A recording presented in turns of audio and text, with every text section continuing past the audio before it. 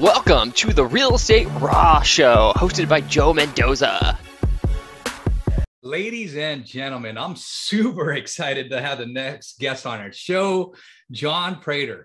So he was a former past client of mine, personally one-on-one. We were coaching week to week, and it's exciting to see where people are in their present day, which is you're about to see. He's gone on to do bigger and better things. He's systematized his business, serious major ROI on his investments. So ladies and gentlemen, take a lot of great notes. He just shares like none other. Mr. John Prader is next on our show. Guys, if you like what you're hearing, smash that subscribe button, share with a friend, like us on Facebook, wherever we're at. Thank you so much for being a fan of our show. Guys, I am super excited to have Mr. John Prader on the show. I used to coach him a while back. Super incredible story. He's a pole vaulter. I was a pole vaulter. I didn't coach him on pole vaulting. So he jumped a lot higher than I did. So ladies and gentlemen, Mr. John Prader, how are you? I'm doing good, Joe. And I'm here in Austin, Texas right now. I'm looking forward to this podcast. So thanks for having me on. Outstanding. Likewise. So a little bit about his background, guys. Check this out. So he made $900,000 net profit while selling vacant land parcels in Arizona in 2021, while traveling the entire time, working 30 to 60 minutes a day, because guys, he was training for, guess what? The Olympics.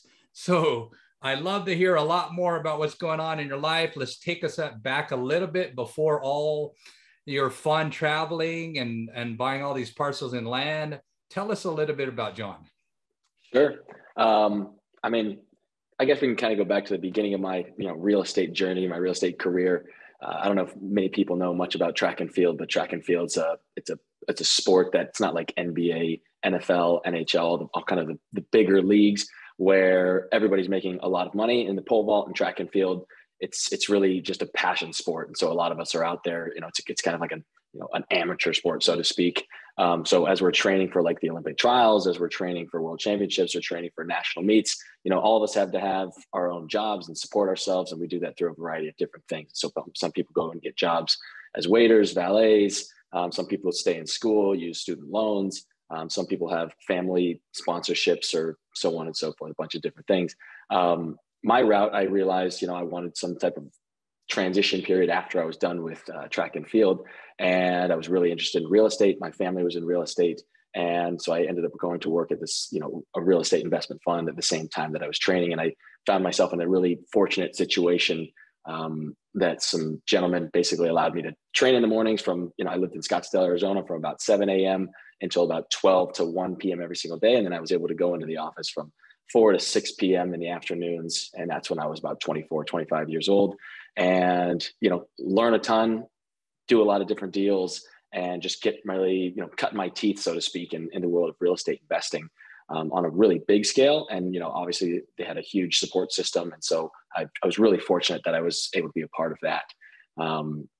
After I was there for about 2 or 3 years, I realized, hey, this could go into something really good and really cool and be a really, really great career. But I also had this kind of this internal desire to be my own boss and be able to control my life and not have to be beholden to somebody else, so to speak, of if I want to go on vacation, I should be able to just go on vacation. I don't have to ask, or if I want to make more money, I shouldn't have to say, hey guys, here's this cool deal over here and everybody else gets a piece too. Obviously it's fair because, they took a lot of risks to start the company and so on and so forth. But I realized if I wanted to be in their position, I couldn't be the employee at the fund. And so I had to kind of jump ship and do what they did for myself and give myself that opportunity.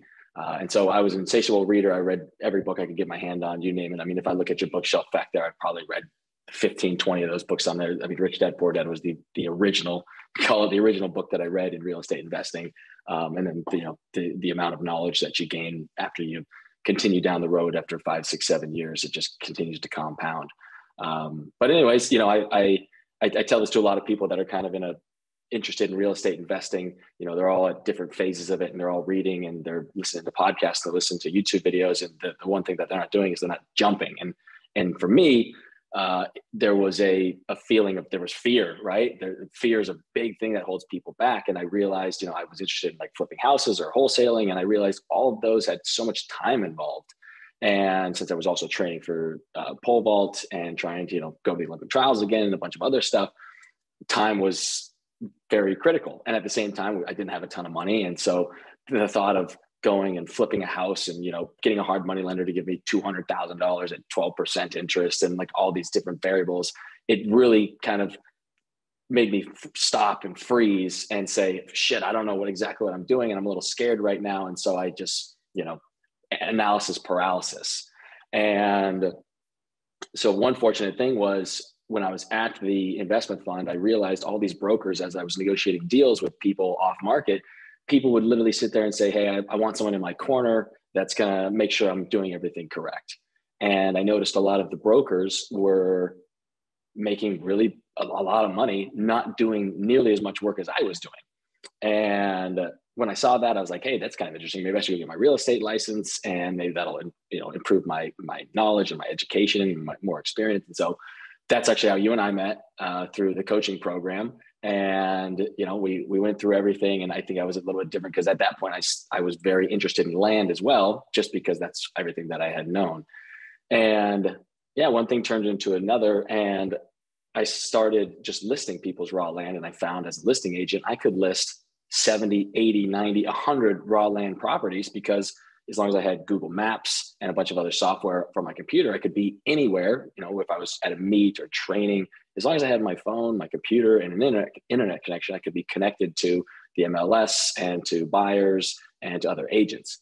And so through that avenue, I realized, wow, being a listing agent and selling land is going to allow me to basically have a ton of these assets that are online, where all these people that are interested in buying real estate are going to be going to. They're going to Zillow, they're going to realtor.com, and so on and so forth, all those different types of sites.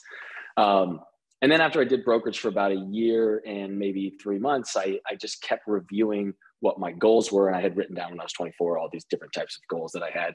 And I kept realizing the control factor of, you do a bunch of work in brokerage and then somebody might, send the deal upside down because they back out from buying, or the seller doesn't like the offer because they want a couple $1,000s more. And you realize, like, I just spent 4 hours, 6 hours, one deal that we did, I spent 6 months on it, and purchase contract signed on one end, and all of a sudden the deal's blown. So I realized, time being so important and kind of the most valuable thing that you have, I needed to be in kind of full control. And the only way you could do that is really the investment world, or at least that's what my opinion became. And I had this crazy opportunity where one of my clients, who I was listing 3 of his properties, he literally said, hey, John, somebody offered to buy these from me at a certain dollar amount. And I knew that was about 40 cents on the dollar to what we had it listed at. And he was emotionally detached from these properties because they're all raw vacant land. He hadn't been to them in over 20 years, and he just didn't care. And he said, if you want to buy them, I'd love to just sell it to you. And so I said, okay, I'll give you 5% more than what that guy offered. I bought them. It took us 7 days to close. And then I did the exact same thing as that I did with listing. I did all the marketing packages. I put it back onto the MLS, and then literally we sold it. And I'll just start this off. What I think is really interesting about the raw land area, or the kind of the raw land asset class, is that I'm not talking about properties in the very beginning, at least, that were, $50,000, $70,000, $80,000, $100,000. I bought these properties for $750 a lot. So you're talking about $2,100 of investment. And I turned around, I put those properties back on the market for $9,000, because that's what we had originally listed them at. About 7 days went by, and somebody came, and we had already had those properties listed for about 9 months. I don't know what changed in the time that I took that listing off and put the new one up. But anyways, I went from taking that $2,000 and turning it into $9,000. There was closing costs in between, a bunch of other stuff. So the net ended up being whatever, or the gross proceeds was $7,500, something like that. But all of a sudden I sat there and I thought to myself, whoa, that was way better than brokering, because I made more money in this little raw land space. And simultaneously, I was able to accept the offer and not have to talk to anybody else at the same time. And it was all on my computer. And so from that aspect, I had realized, whoa, if I could get more of these leads, or if I could offer this to my other clients who I'm brokering their properties, it could be kind of what OfferPad, Open Door, and all these other iBuyers do just in the land markets. So from that, I literally just, all of the other raw land listings I had, which at the time was probably like 60 or 70, I offered that service to them. Some people jumped at it. Some people said, no, let's just keep listing it. And then a couple months later, they said, screw it. Let's just sell these things. We don't want to deal with them anymore. And then I started sending out more direct mailers to people with my listing information, and also offering that service again, like, hey, we'll buy it at a certain price. You just call us if you don't want to take advantage. But now it'll be around for the next 60 days, 90 days, whatever. So that was 2020. And 2020, basically through that process, there were people that would come and they just say, hey, I've got 8 lots in Arizona.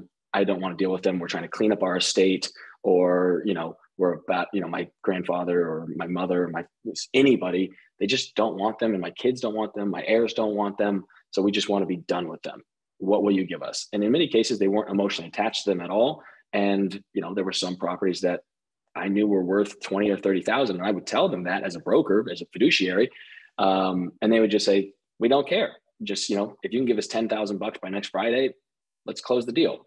So in the first year, I bought about 30 properties and sold them all and made probably right around 100,000. And that's when I realized, if I can just get way more properties and systematize this, it could probably be like a really, really valid business. Because the time component, there's not much time involved. It's really all about finding more deals and finding more leads.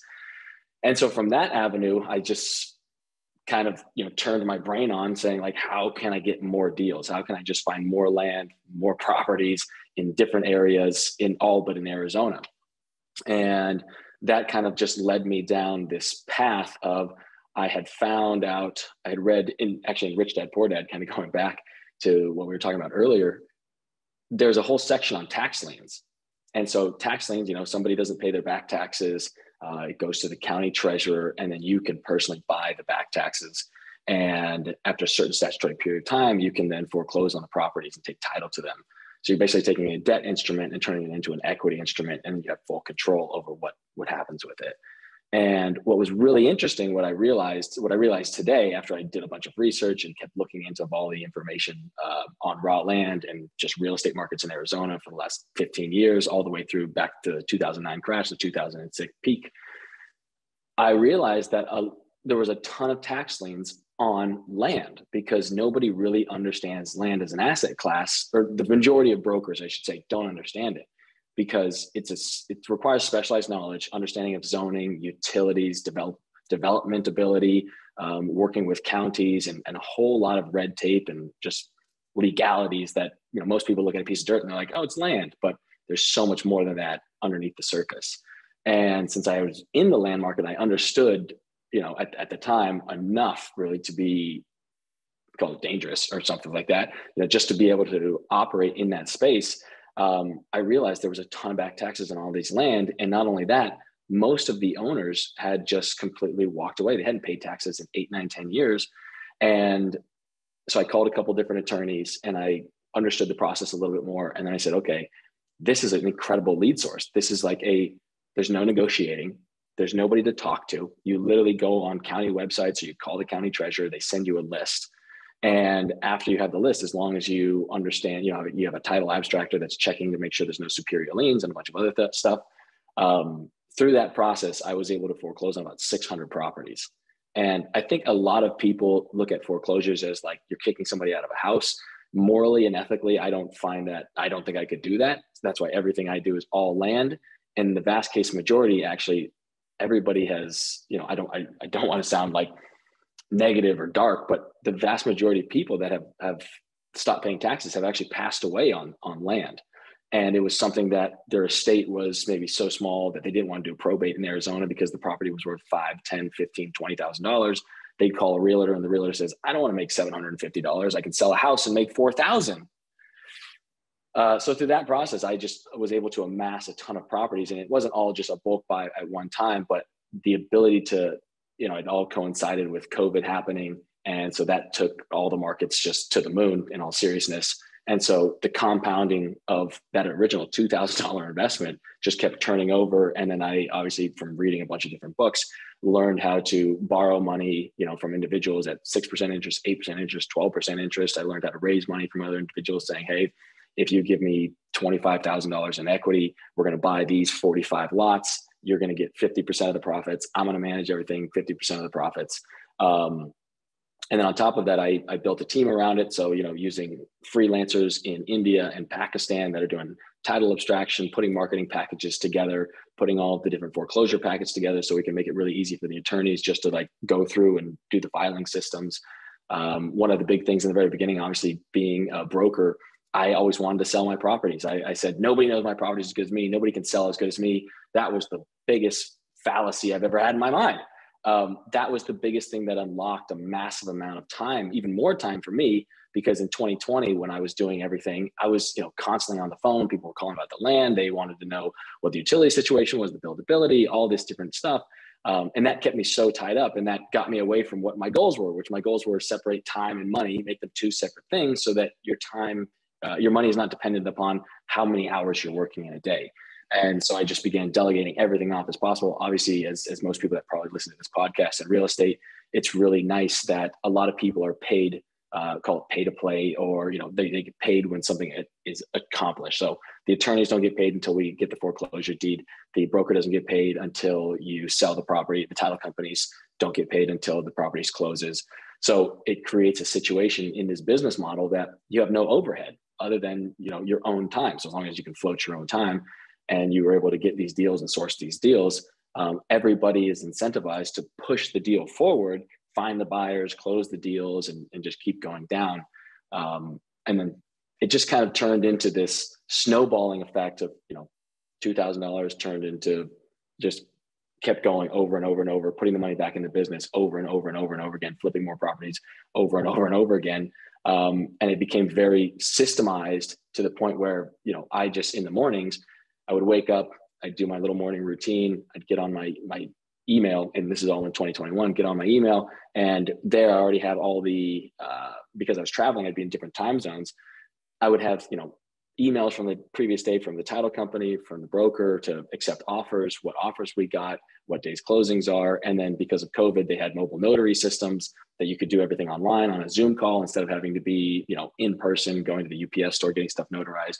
So just created a complete online land business that didn't require a location to be at. So once again, if I had my computer, my laptop, and a cell phone or an internet connection, I was able to completely manage everything and keep the process going. So kind of coming full circle, that's what it turned into. This just, and I'm only in 3 counties in Arizona. And there's about, I don't remember the exact amount of states, but about 25 states do tax liens. And in my due diligence process, I realized almost every single county, there's not a lot of guys doing land because once again, people they don't really know about it. And the interesting thing is, I'll just give you like a snapshot of like a typical deal. This isn't like massive amounts of money. We're talking, you can buy back taxes on a property for maybe $1,500, $1,000. In Arizona, at least, it'll cost you about right around on average $3,000 to foreclose. So you're into a property for, let's say, $4,000, $4,500, and that property could be worth $15,000 or $20,000. So you put that on the market with your broker. He's making 6%. Maybe he's got a fee to make sure that he's able to compensate himself for the time. But when it all comes said and done, your average returns are anywhere between 2x and 3x in situations like that, and that's pretty much a constant that I found. The highest returns on investments I was able to get, some were 4,000%. You're taking $370 and turning it into 20,000 in under 6 months or 3 months. And so, yeah, it's a really interesting space that I think people that they don't have a lot of capital, they're interested in real estate investing. They're interested in being able to be their own boss. They're interested in being able to travel a lot and not be tied down to a certain location. And they want more experience. I think this area it allows for a lot of,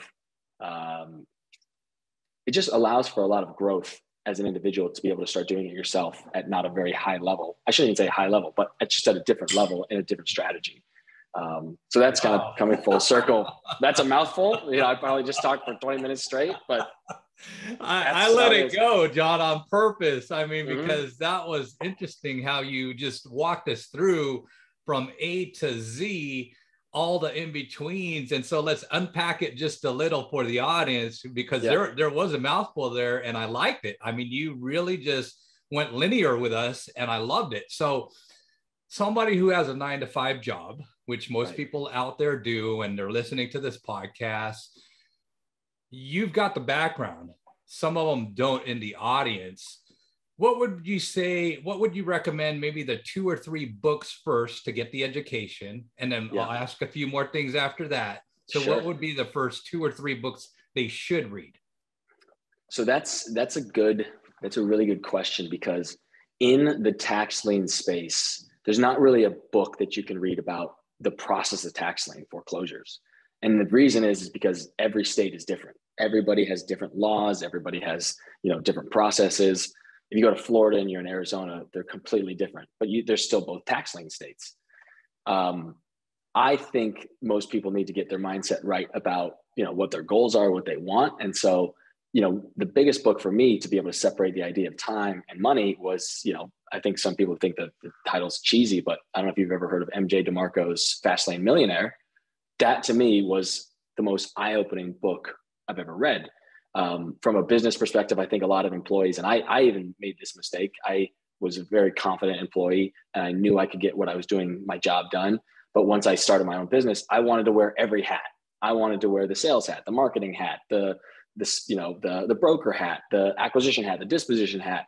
And I realized, that just exhausted me because I was doing all the work. So E-Myth, I think, is a really, really good book. Just the standard one. You don't need to go and get like the specific ones on whatever your industry is. I'm trying to think, I think good resources for learning just specifically about tax liens in whatever state you are interested in is really just connecting with the actual players in the arena. So for example, the foreclosure attorneys, just talking to them, they're going to be able to walk you through the entire process because they've done it thousands and thousands and thousands of times.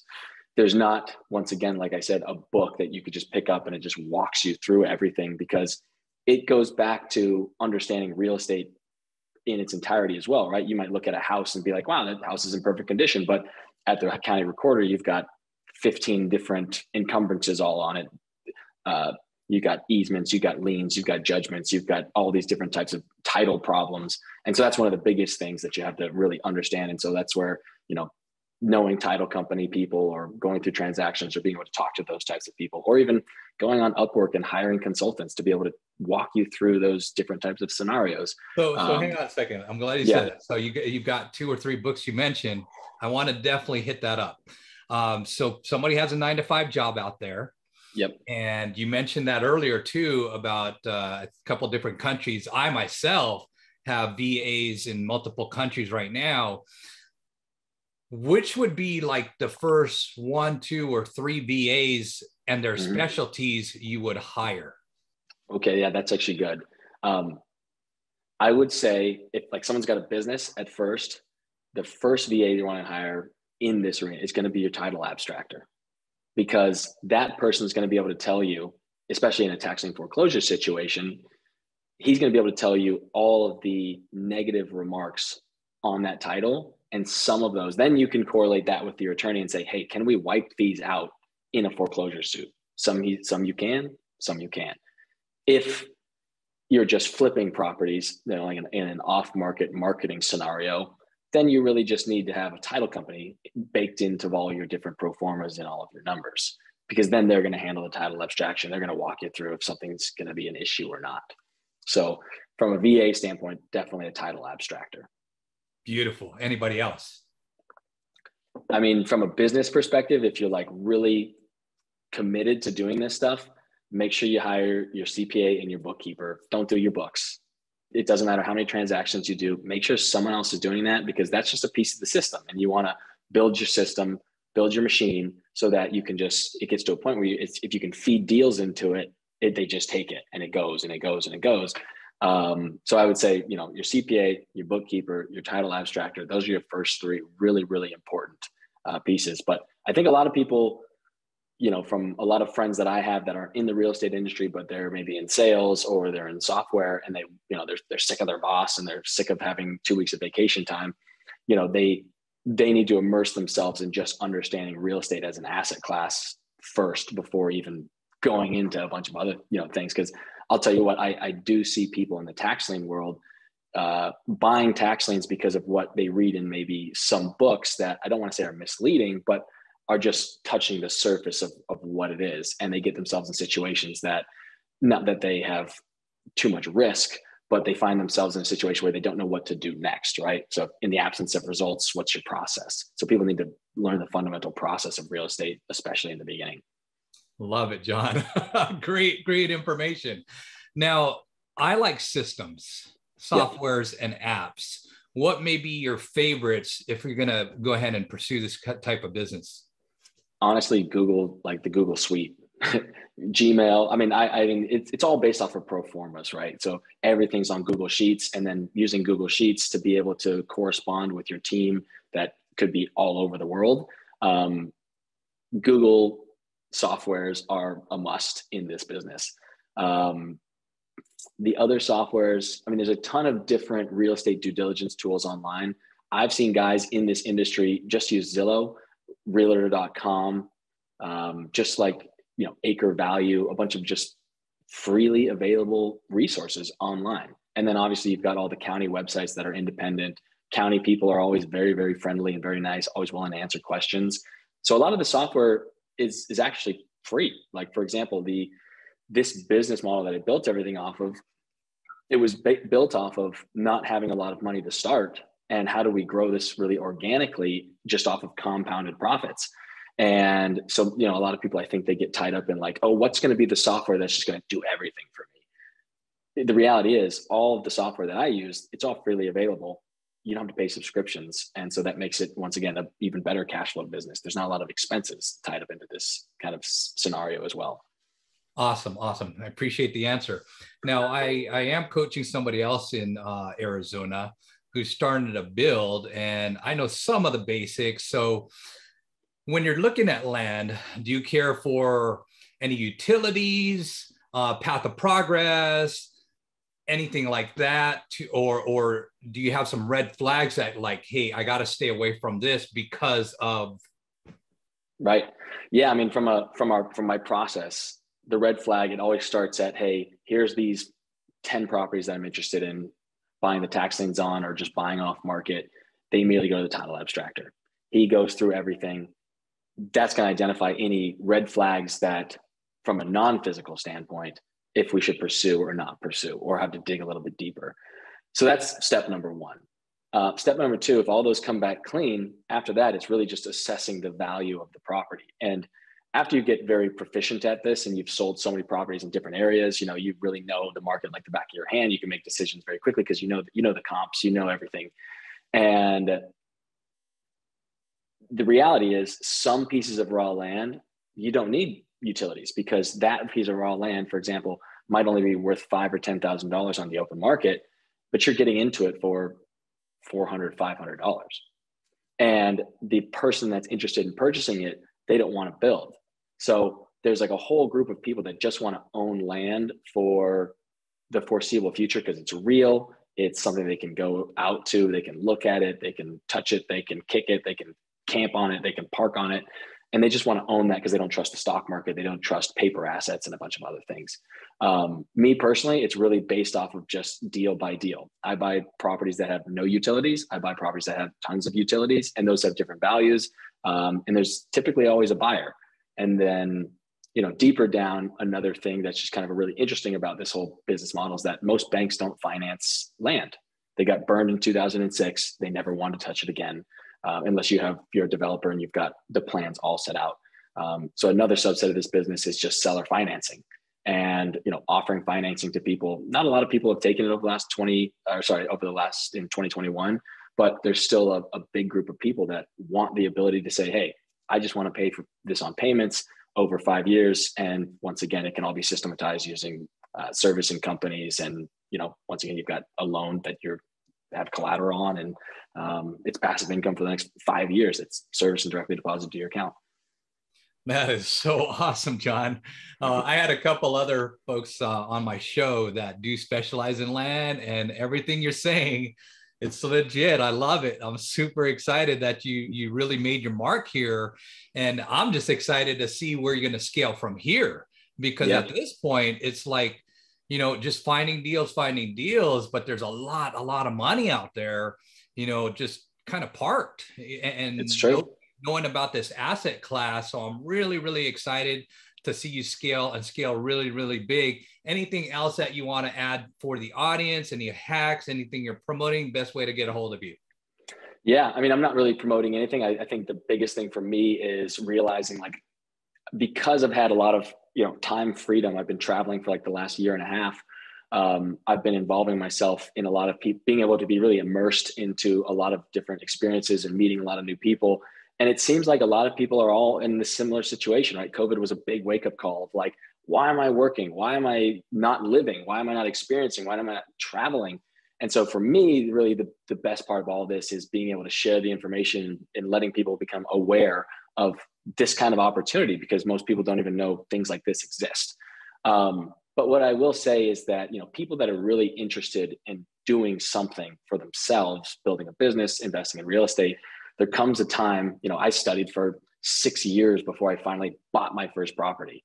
6 years was too long. I mean, it was right on time for me. But what I will say is that I think most people just need to get to a point where they say, I just need to go do something. And I think in this kind of asset class and this investment strategy, you can take $1,000 and be like, you know what, I'm going to invest in myself. I'm going to bet on myself, and I'm going to take the jump.